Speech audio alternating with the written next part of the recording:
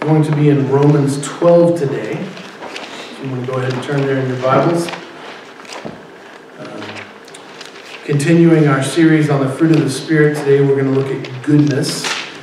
And again, there's not just any one passage in the Bible that talks all about goodness and defines it and says, but I think this is a good passage that we're going to look at today because it sort of bookends goodness with the things that goodness produces and looks like, and so that's what we're going to look at. But I wonder how many of y'all have ever watched the TV show The Office? Anybody ever? A few? During the final season, there's a character played by actor Ed Helms. His name was Andy. He's kind of a crazy character.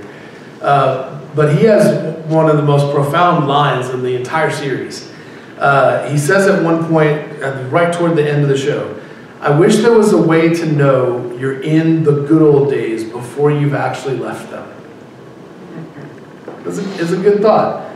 It's a sentiment I think we can all sort of grasp in some way or other. But when we say that, when we say the good old days, what do we mean? Well, it's often used to refer to sort of a nostalgic view of the past, a time when life was simpler and we were happier, more carefree. We didn't have sort of the weight of life and the things that have happened on us. We were maybe more healthy. Maybe we were better off financially than we are now. When everyone we knew and loved was still alive, we were just talking about that and thankful that they're still alive. And, maybe, and this I think works for a lot of people in sort of the generation of folks that we have, sort of the post-World War II era, that sweet spot right there, as they called it, where we had some economic prosperity, the middle class was rising and growing, we had a sense of cultural stability, and they had what was called traditional family values. Where the dad, the mom, and 2 kids, and a dog, and all the things. The dad worked, the mom was a homemaker. The 2 kids were a boy and a girl. You see all the little ads and stuff. It was always the same thing. And they had a dog. It was always a big dog. It wasn't a small dog. I don't know what that is. And then a nice house in the suburbs and a white picket fence. And it's sort of It's a Wonderful Life, if you've ever watched that movie. It's just sort of that thing in real life. And the thing is, though, maybe it's just all relative. Everybody has an idea in mind when they say that, and generally it follows these sorts of patterns, even if it's something simple. There's a band that I listen to called 21 Pilots, and they sing a song called Stressed Out, and in the chorus they sing, wish we could turn back time to the good old days when our mama sang us to sleep, but now we're stressed out. And it's this longing for that simple, sort of peaceful, we don't have all the cares of everything, mama was singing us to sleep. It's that whole thing. And I think as we dig into the text this morning, we're going to find that goodness, that the good old days, all that idea, as they look a bit different through the lens of the gospel. And so that's what we're going to tackle this morning. So we're going to read Romans 12, beginning in verse 9. If you want to follow along with me there.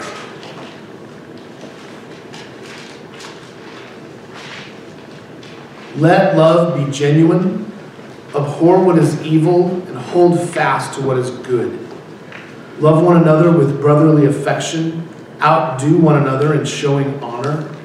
Do not be slothful in zeal, be fervent in spirit, serve the Lord. Rejoice in hope, be patient in tribulation, be constant in prayer. Contribute to the needs of the saints and seek to show hospitality. Bless those who persecute you. Bless and do not curse them. Rejoice with those who rejoice and weep with those who weep. Live in harmony with one another. Do not be haughty, but associate with the lowly. Never be wise in your own sight. Repay no one evil for evil, but give thought to do what is honorable in the sight of all. If possible, so far as it depends on you, live peaceably with all. Beloved, never avenge yourselves, but leave it to the wrath of God. For it is written, vengeance is mine, I will repay, says the Lord. To the contrary, if your enemy is hungry, feed him. If he is thirsty, give him something to drink. For by doing so, you will heap burning coals on his head. Do not be overcome by evil, but overcome evil with good. And God bless the reading of his word. Okay, so I want to point out as we get going that good, that word good, goodness, bookends this whole little bit, right? He says, abhor evil and hold fast to what is good. And then at the end he says, do not be overcome by evil, but overcome evil with good. And so what I think is going on then is that rhetorically, the way Paul writes this thing, he's bookending this thing and saying basically everything in between here is what that looks like. This is goodness. This is how it plays out. And so that's what we're going to sort of tackle. If we really want to experience good days, then this is what it'll take, right? And so in verse 9, Paul began by saying, let love be genuine. And we know that love was that first thing that we talked about. We talked about the fruit of the Spirit. We talked about love and how love is sort of the capstone that everything else is set on and leans through. And he says, let love be genuine. And so he's tying love directly to goodness here, right? And that goodness then is somehow a result of love. They're all connected. As the Holy Spirit pours love into us, goodness should be pouring out of us. And Paul listed actions, not just thoughts, right? Love is known not by just words, but by actions, by what we do. In other words, our hearts are known by what we do. The Greek word Paul used there when he said let love be genuine is anapokritos. And it means unfeigned or without hypocrisy, sincere. The word hypocrisy, we know that the hypocrite actually meant a stage actor in that day and time. They were the hypocrites. And so that just meant they were putting on an act. They were being something they weren't really in real life. And that's how we've drawn the word forward. When we say hypocrite, we mean someone who's being a faker, someone who's not doing, what they should or what they really are. And so, but this is saying anapokritos. In other words, unhypocritical. Not like a stage actor, right? It's the reverse of that. In other words, Paul's saying, let love not be just a show. Don't let it be something that you just do out in public. Let it be who we really are. In Galatians 5, the word is agathusunin, and it means the act of doing. The goodness is the act of doing the good thing, right? Here the word is agathos. So it's a shorter version. That's all, Greek language, declensions and all that kind of stuff. But basically, it means the same thing. Inherent goodness, a goodness from within. And in Romans 3:12, we know this. We know that Paul said, all have turned aside. Together they have become worthless. No one does good, not even one. And so inherent does mean within us, but it doesn't necessarily mean that we're all on our own doing this, right? Because if no one does good, not even one, we need some help. He says, hold fast to what is good. The Holy Spirit is the thing that he's talking about here, right? And so the Holy Spirit is the thing that is within us producing this goodness. And there's an interesting word that Paul uses, and I don't know that it's used really anywhere else in Scripture. I looked, I didn't find it. But to talk about holding fast to what is good, he used the word kalao. That's the word for glue. That's all it means, just glue. And so what Paul is saying is, be glued to the Holy Spirit. Be glued to goodness. That it should be like this all the time, right? And so when the questions arise, do we abhor evil? Do we cling to good? Do we glue to good? I mean, do we really abhor evil, or are we kind of fascinated by it? Maybe interested in our little bit of darkness, the part that we like to hold on to. You know? Like, God, you can clean me up, you can make me more like Jesus, except for this part. I kind of still like holding on to that grudge. I kind of still like feeling, mad when I see that person that did me wrong. That kind of stuff. I mean, is that what we're doing? Or are we actually glued to the Holy Spirit and glued to goodness? Because if we are, it's going to change us, right? It's going to produce forgiveness for us and then through us. We always talk about that. And so what does that look like? Are we attached to the things that make life better? And Paul goes on, he kind of lists some things: brotherly affection, showing honor. He said outdo each other in showing honor. I don't know if that's something that we're very good at. Be zealous. That just means enthusiastic, like be sort of passionate about what we're doing together. Fervent in spirit, serve the Lord, contribute to the needs of saints. And then Paul wrote that being glued to goodness meant showing hospitality. And that word is philonixia. Love of or to strangers, or warmth to strangers. And it comes from two words: philos, which means friend, and then xenos, which means stranger. In other words, you're making friends out of strangers. That's the idea. We got all that? We're all together still? Making friends out of strangers. In the Old Testament, it was a cultural thing. If someone came to town, they'd either go to like the main gate or the town center, and then it was required that somebody in town take them in and give them a place to stay. And because most of the little towns, they didn't have hotels, and it's not like now where you go over to Alpine and they've got an inn or a Holiday Inn and other things, Maverick, or you go to the next town of Marfa and it's got things. Little towns back then, they didn't have inns. It took sort of a larger sized town for that to be a thing. And so the stranger would come to town, and it would be required of the people culturally to take them in, to provide a place for them to stay, give them food, feed them, give them a place to sleep, shelter, and to generally take care of their needs, meet their needs. It's sort of the story that we see in the story of the Good Samaritan when he takes him. It says to this inn, and this innkeeper is probably just a person with a house, most likely. But Jesus echoes this idea. He said this in Matthew 25:35 when he said, among other things, I was a stranger and you welcomed me. And it doesn't just mean he walked through the church doors and we shook his hand. He's talking about I showed up and you took me into your life, made me part of what you were doing, welcomed me, brought me in.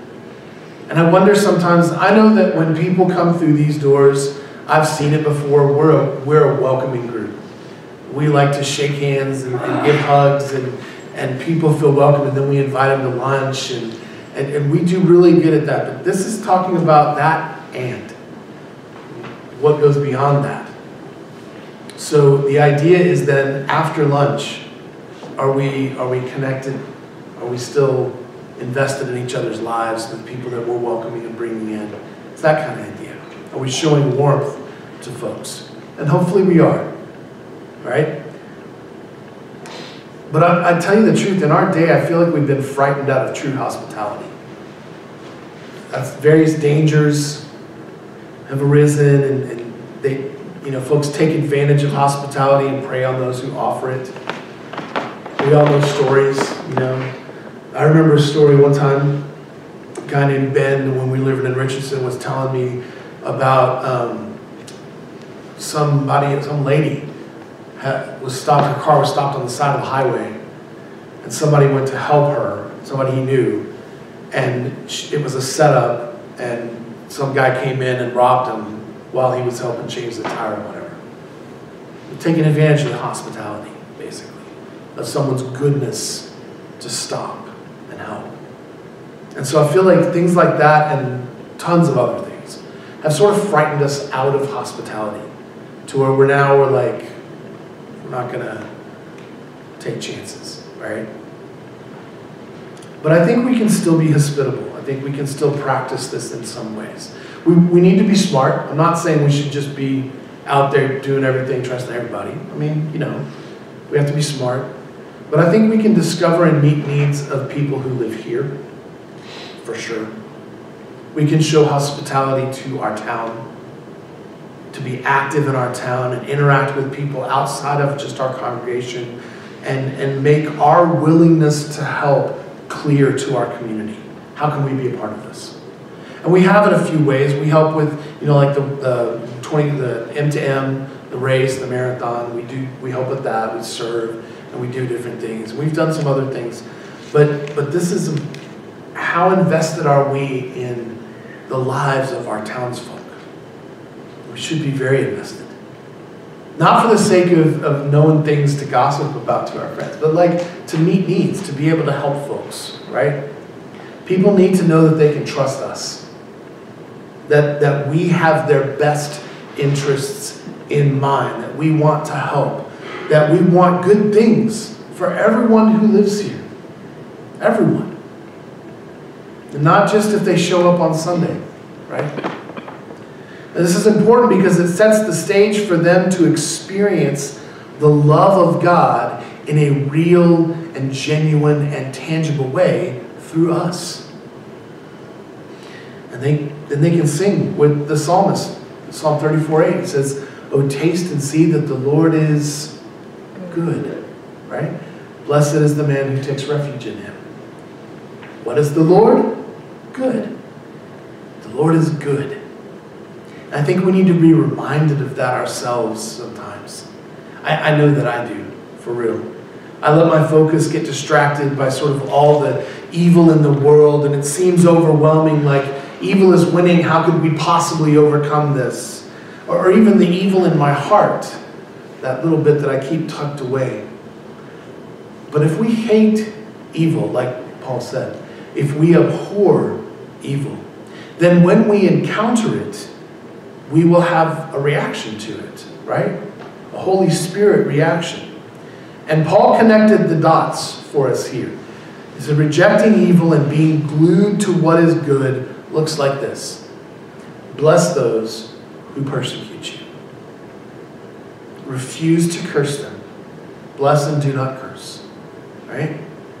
And the word he uses there, eulogeo, it means to bless, but it literally means to speak well of. I mean, imagine that. If you're being persecuted by someone's making your life difficult some way or another, speak well of them. Is that what we do? Probably not. Right? Not all the time, at least. But that's what he's saying. Bless them. Say good things about them. Why? Maybe it'll turn them. That's the thing. We don't know. According to Paul, the way the Spirit works and the way being glued to goodness works is that we lean in and trust in the things of the Spirit and let the Spirit handle the rest. It's not up to us. And so we speak well of folks who would make our lives difficult and be mean to us. And Jesus said the same thing in Matthew 5:44. And then Peter echoed this idea in 1 Peter 3:9, adding that this is the way of life that we are called to. And so if we're walking in the way of Jesus, that's what this is about. Now on top of that, being glued to good also looks like this, rejoicing with those who rejoice. I think that one's easy, right? We're pretty good about that. People are happy, we're usually happy with them. Weeping with those who weep. Sort of. We're good at first, right? When people are mourning, we'll take them food, we'll hug them at first. But then long term, I don't know. Maybe not So great. Maybe we need to work on that. Then he said, living in harmony with each other. And that really stuck out to me. I think maybe living in harmony might be one of the ones we have the most trouble with, right?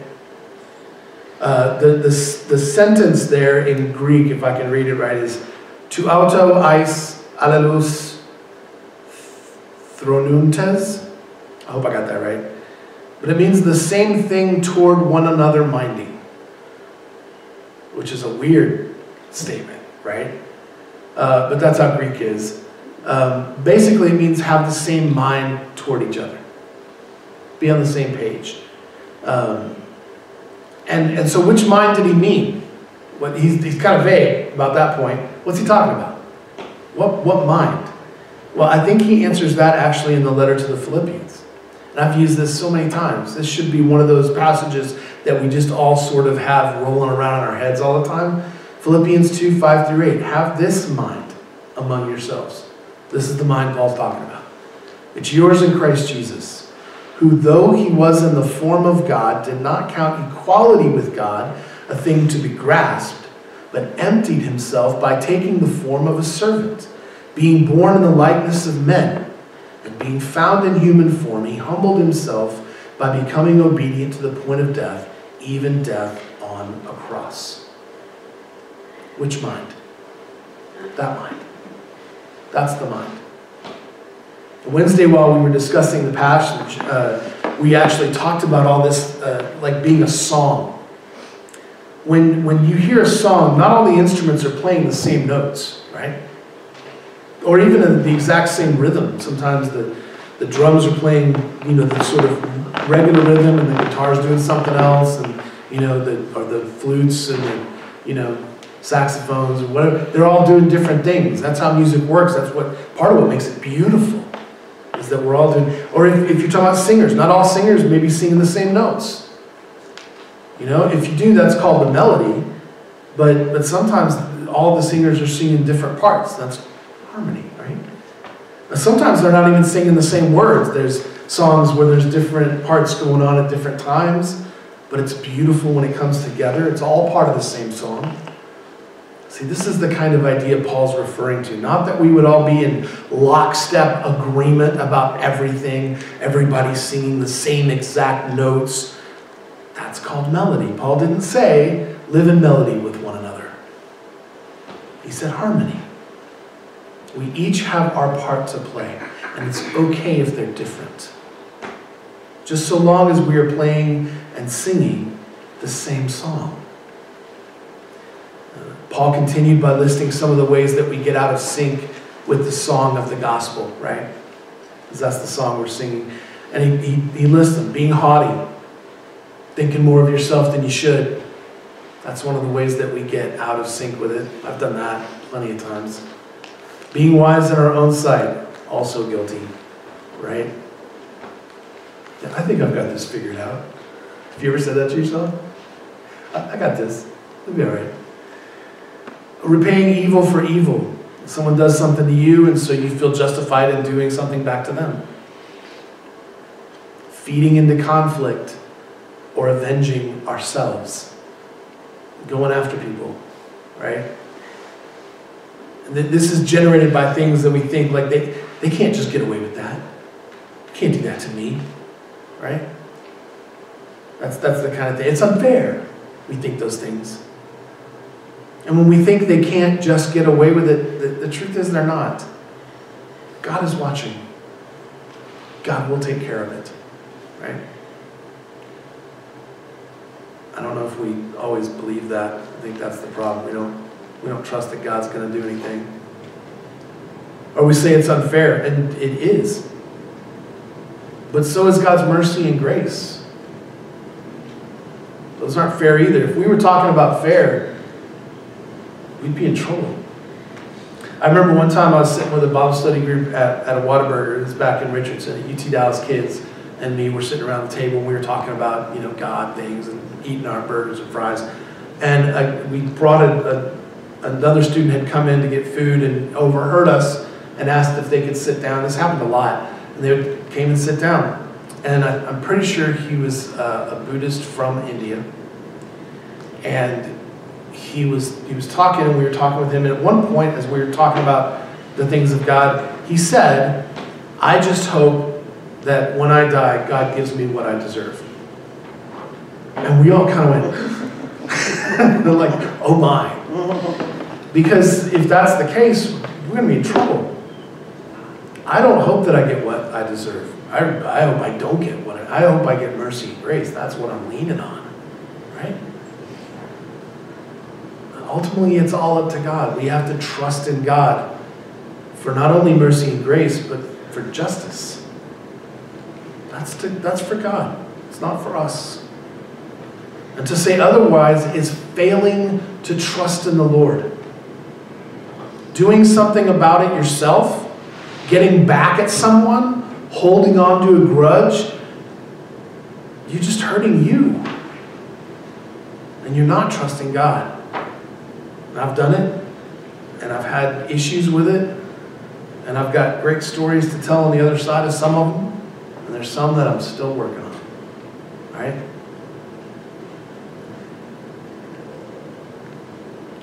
And there's this part, this is important too. It's not that God acts as if there was no problem. God's not ignoring our pain. That's not what's happening. It's that God is handling it on a different timetable than we would. Right? Our timetable is now, usually now, or quickly. And God's timetable is just a lot bigger than that.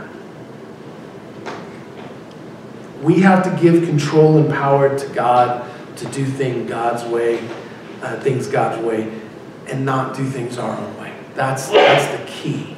We have to trust God. We have to let it be His. And so in other words, goodness.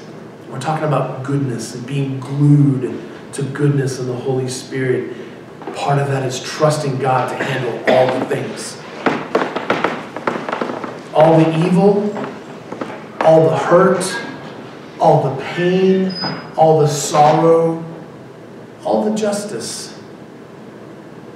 Because we're selfish and we're impatient and we think we know better and we want it all fixed our way right now, and that's part of the problem. That's what keeps things in conflict. What did Paul say? How should we treat our enemies, those who persecute us, those who hurt us, those who violate us in one way or another? If they're hungry, feed them. If they're thirsty, give them a drink. And then heap coals on their head. It kind of seems off, doesn't it? Right? He's actually quoting from Proverbs 25, 21 through 22. And I was really curious about this week, because all through the passage, Paul is basically saying, leave it to the Lord. Don't worry about it. Don't try to get back at anybody. Heap coals on their head. And it just sounds like, what? Wait, now that sounds terrible, right? Because and I grew up thinking, when these sorts of passages were taught, it meant fiery judgment, or it meant them getting what they deserved, or maybe some pain and sorrow for them too in the long run. I'm being nice, but I'm just throwing coals on them. They're gonna burn. Like, that was kind of the mindset I was raised in. That's not what this is at all. I did some studying to find out, because I had a hunch that wasn't what it is, because that doesn't sound like genuine love to me at all. Genuine love doesn't go, how can I hurt this person who's hurt me? Even in a nice Christian way. Coals on their head. Like, that just doesn't make sense. And so there's a couple of things to think about here. First of all is the connection to Isaiah 6. If you remember Isaiah 6, it's where King Uzziah has died. Isaiah has gone to mourn in the temple, and he's confronted by sort of the foot of God and the robe, the bottom of the robe of God in the temple. And Isaiah is like, oh my gosh, I am not able to handle this. Woe is me, I'm a man of unclean lips, and I live among a people of unclean. In other words, all the things I say are, terrible. I just don't deserve to be in this moment. And how does God handle that?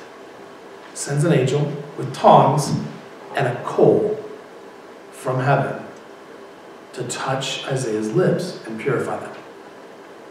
In other words, the hot coals, the burning coals, are for purification. When you do the things that Paul is talking about, if they're hungry and you feed them, if they're thirsty and you give them a drink, you're offering them chances to be purified of whatever it is that caused them to hurt you. You're offering them restoration.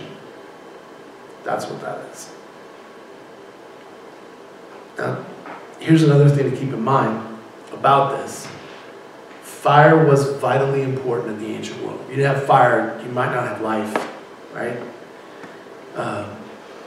It was good for cooking food, but also for warmth, kept them warm. So they kind of, in each home, they would have, or even in tents, outside the tent, they would always have fire, right?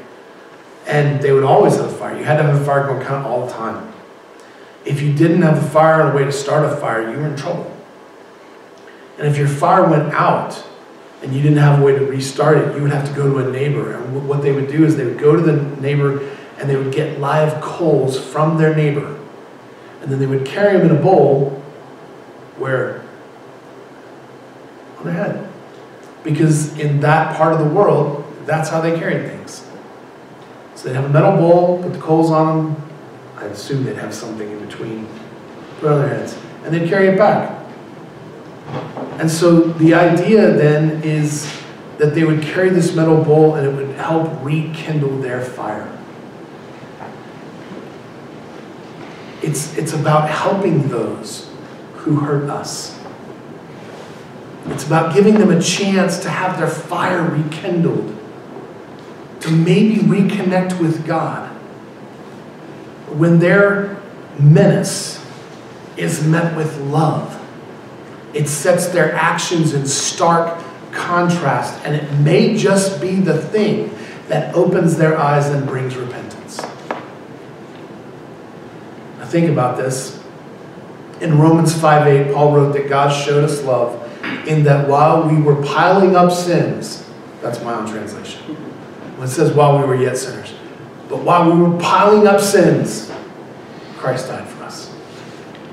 God's way of showing love is to sacrifice himself for us. While we were consistently offering God nothing but evil, the Father offered us Jesus. And through Jesus, then, a way to reconcile. And what that means is that ultimately love is a sacrifice, right?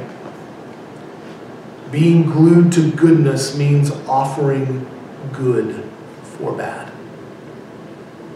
None of us can manage this on our own. I'm convinced of that. We'll mess it up somehow. I know I will, but I'm pretty sure y'all will too. So don't take that personal.